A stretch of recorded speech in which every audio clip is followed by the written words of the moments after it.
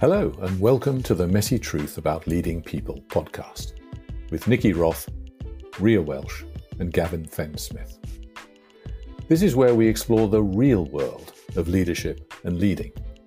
We call it the Messy Truth because it's all about the imperfections, complexities and quirkiness of people who come in many different varieties.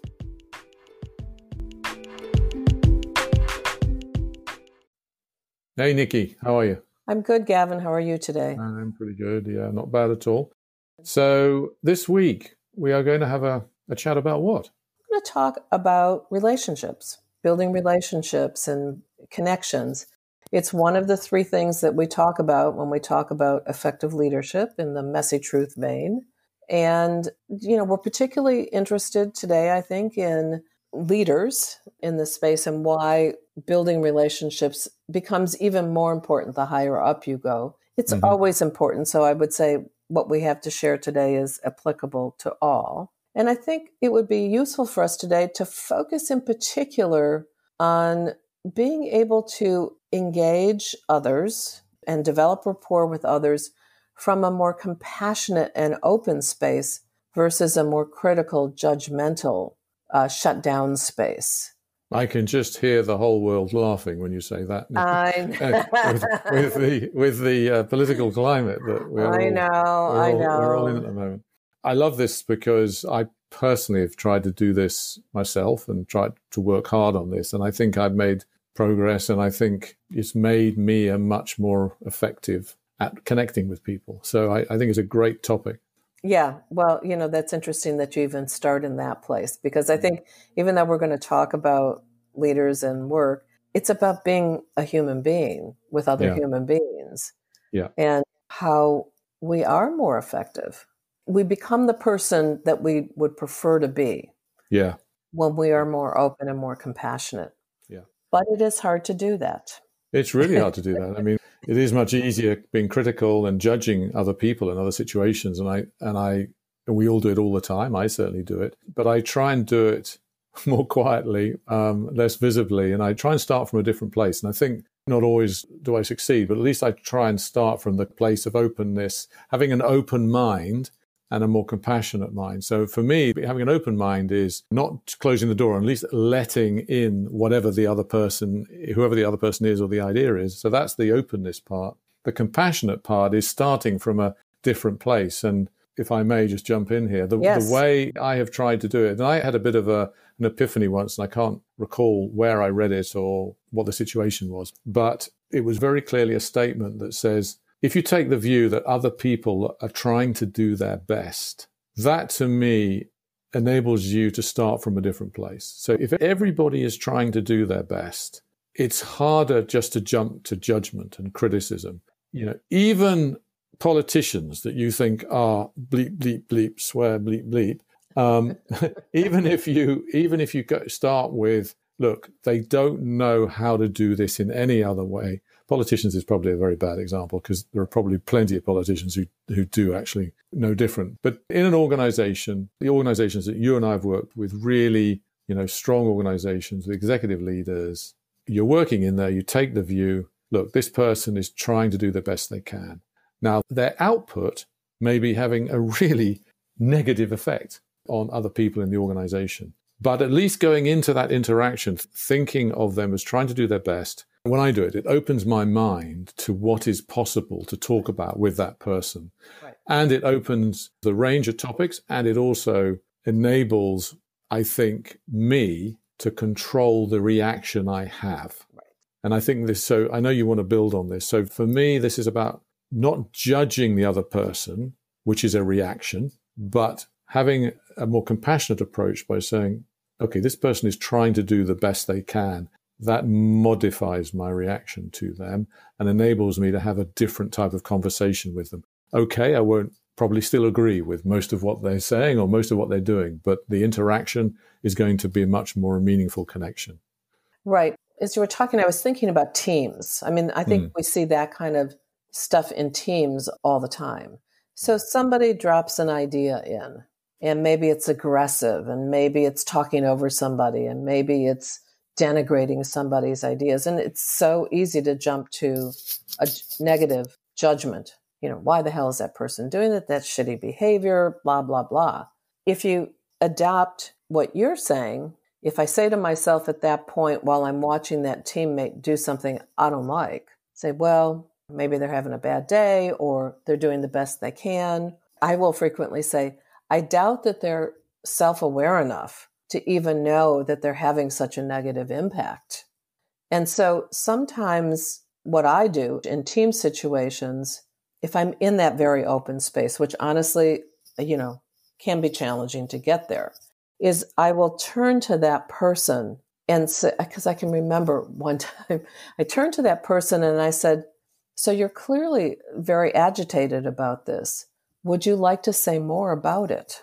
Would you want to say something else? And it was bizarre, but the person stopped talking at that point. The whole team knew that the person was like off the charts at that point. And I think everybody was just holding their breath, like, isn't somebody going to tell this guy to shut up? And instead, I just approached him with just an open-ended question. And he got very flustered, actually, because I think he was so spun out that, in fact, he truly did not know what he was up to at that point. And the conversation, didn't necessarily go perfectly after that, but it stopped the negative stuff. And I think sometimes that's how to intervene. Like we achieve those negative critical judgments because we have watched somebody, we have interacted with somebody who has done something that we didn't like. Not so much that they had an idea that we disagree with, but their behavior was something we didn't like. And I think it becomes a challenge to have a compassionate perspective about that person. Yes. In order to create a connection with them. Yeah. I mean, I want to give an example, if I can, about one particular relationship that I had. So over a few years, I had a really difficult working relationship with an individual. And, it just got progressively worse. And I found myself, the easiest thing to do was to judge. Yeah. This guy has a negative influence on my mindset, a negative influence on my belief about what is possible here, or levels of confidence, or whatever it happens to be in that particular moment, or disruptiveness, or taking the credit when not due, all kinds of things over a period of years. And I found that if I was judging this person, inevitably it became a very passive aggressive kind of relationship where I'd never be true to myself and be able to say what I thought. And not actually, happy with that person, not happy with yourself. Why am I in this working relationship? Exactly. But when I got to the point of believing that this person was doing the best they can at any particular moment and didn't know how to do anything else, even though that may not be the case, and maybe that this person is a bit more self-aware than I thought, but if at least I went into that and I started to have conversations with this person about the relationship, about the connection we had, and about giving him feedback about impact on me and on others, I found that to be a better way to making a connection with him, because I could control my reaction to him. I wasn't constantly in this negative vibe of judging him and pushing this negative energy around. I was able to step out of that and just say, look, this guy's doing the best he can. Let's have a meaningful conversation about the particular task, issue, whatever it is, conflict, and move it on from there. I found myself being much more effective and more confident and more relaxed going into that, because I didn't have all that negative energy. Yeah. That's the thing about negative energy. I mean, if we're letting it come into us, then it's likely that we're ruminating about it. So we're kind of marinating in the negativity. We're not letting go of it.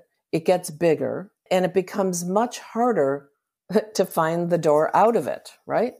And so sort of embedded in what you were saying, you kind of normalize this person is doing the best they can. I would say another approach is letting go of the negativity. I feel so strongly that we can sit around and have our own negative thoughts about ourselves and be self-critical. We can certainly have them about other people. But in the end, when I think about, is there anything productive in all of that negative energy? And I would tell you that, I don't know, I'll hold out, there's 2% possibility that there's something positive that can come from it. But mostly it's a destructive force. And that's the opposite of building connections and relationship, right? So if we're feeling negative in our own being, I'm not behaving the way I want to be, I don't like the way that person's being, no good can come from that. So I've gotten to a place, one of my tricks is I somehow am able to separate out. I can say, look, I have a whole series of experiences with that person, and 9 out of 10 of those moments have not been good experiences. Therefore, I don't necessarily want to spend tons of time with this person, nor do I want to get too close to, I don't want to reveal much to this person, right? But, well, that person's my boss, say, for instance, So what do I do instead? And I find this notion of letting go is helpful to me. Like, yep, I don't love this person. Okay, I don't have to. I work with this person. But the more that I try to either make it better or grind into what isn't working and then go to somebody and vent about how horrible that person is, the more I'm basically draining my own positive reserves to do my own good work. Because I've got to go down the hall and chit chat with somebody and say, that person was such an asshole today. Or I can get pretty self-righteous in my indignation. Thank you. And just feel like I'm so far superior to that person. Yeah. And none of these are good outcomes, not in terms of how I feel about myself and not in terms of building the relationship. So everybody shows up trying to do their best work, even if they have limitations or blind spots. Letting go of the negative energy that is a result of judgment. Find your way to do that. And I think ultimately that leads to a level of acceptance and or compassion towards the other person. Yeah, absolutely. I have a really good story about this. Yeah, which so it takes me back to a story where there's a guy, pretty senior leader who I was working with, operational leader, and he was telling me that he really, really hated his father.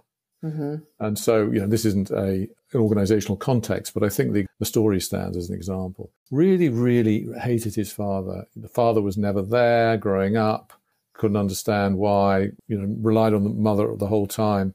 And it wasn't really until into his 30s that he was able to, and some kind of epiphany for him, he was able to let go. And I was talking to him about this. So what is it that enabled you to let go? And the very first thing he said was, well, I just sort of opened my mind to a new possibility because I was so exhausted of really deeply hating my father and that sort of negative energy that you talked about. So that was the first thing, but that was insufficient. For him, it was also about someone pointing out to him that all his success as an executive and with his own family, it would not have happened had his father been somebody else. So while the father never contributed to any of that, this guy's reaction to the way he grew up had created the world and the life that this guy was living now. So I just thought it was a really smart way of turning a negative into a positive. Yeah.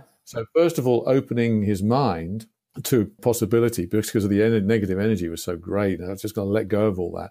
And then turning it into a positive so that he could accommodate and make a connection with his father rather than being in this spiral the whole time. So I just thought it was a great example of what you said. Yeah, that's really good. So that's my 2% where negativity works then, okay?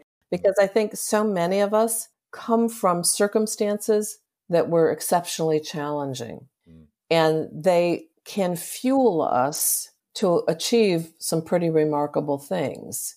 So whether it was an absent parent, poverty, discrimination, whatever these circumstances are that make you sad, make you angry, make you fight for everything that you achieve, that's the positive fuel of the anger and the disappointment. And then at some point in adulthood, you need to relieve yourself from all of that negative energy once you realize that you've achieved so much. Otherwise, it continues to oppress you. Yes, absolutely right. And so that's why I say, all emotions are useful. You just have to be as aware as this person was. So in summary, as we think about executive leadership particularly, so we're talking here about when trying to make a connection with someone, instead of being judgmental, going in with a bit more openness and a bit more compassion about their situation. So why this is important for executive leaders, particularly organizational leaders. So some thoughts around that. One I had was, there's a kind of very practical transactional one, which is you never really know where the best idea for solving a problem is going to come from. Right. So, writing off somebody just, by judging them may not be the best thing to do as an executive leader. Yep. Really Anything else for you comes to mind? Yeah, I think if you've written off people, what happens is you have your favorite go-tos. And that is not a good look for a leader because that screams favoritism. Yeah. And unless you're trying to establish productive enough relationships with everybody, it will look unfair to the staff. Yeah, fair enough. I guess there's another one which is a bit more abstract, but I've always found in organizations the leaders that have more followers are the leaders who are approachable. Yes. Who are, human and approachable. Yes. So if you go around judging people all the time without being that open-minded and at least starting from a compassionate place, it's much harder to be approachable, I think. Yes, and I think that approachable thing is important because if you don't do some of these things that we've been talking about, then you get the flip side of that, which is avoidance. Okay. And if you get isolated as a leader because everybody's avoiding you because their interaction with you is going to be so unsatisfactory, and then you won't have followers, and then you won't have a proper business at the end of the day. Yeah, magnified even worse. Yeah. Great. Yep. Thank you. That was cool. Thanks for the conversation, Nicki. Yes. Likewise. So, we'll talk more about making meaningful connections, which is one of our 3 messy truth leadership skills. But I think, and in fact, we've already talked on a previous episode about ego, which falls into this category for us about making meaningful connections. But here's another one about reducing judgment and trying to increase openness and compassion. But we'll talk more about meaningful connections on other episodes. Great. Thanks so much. Thank you very much. Bye-bye. Bye-bye.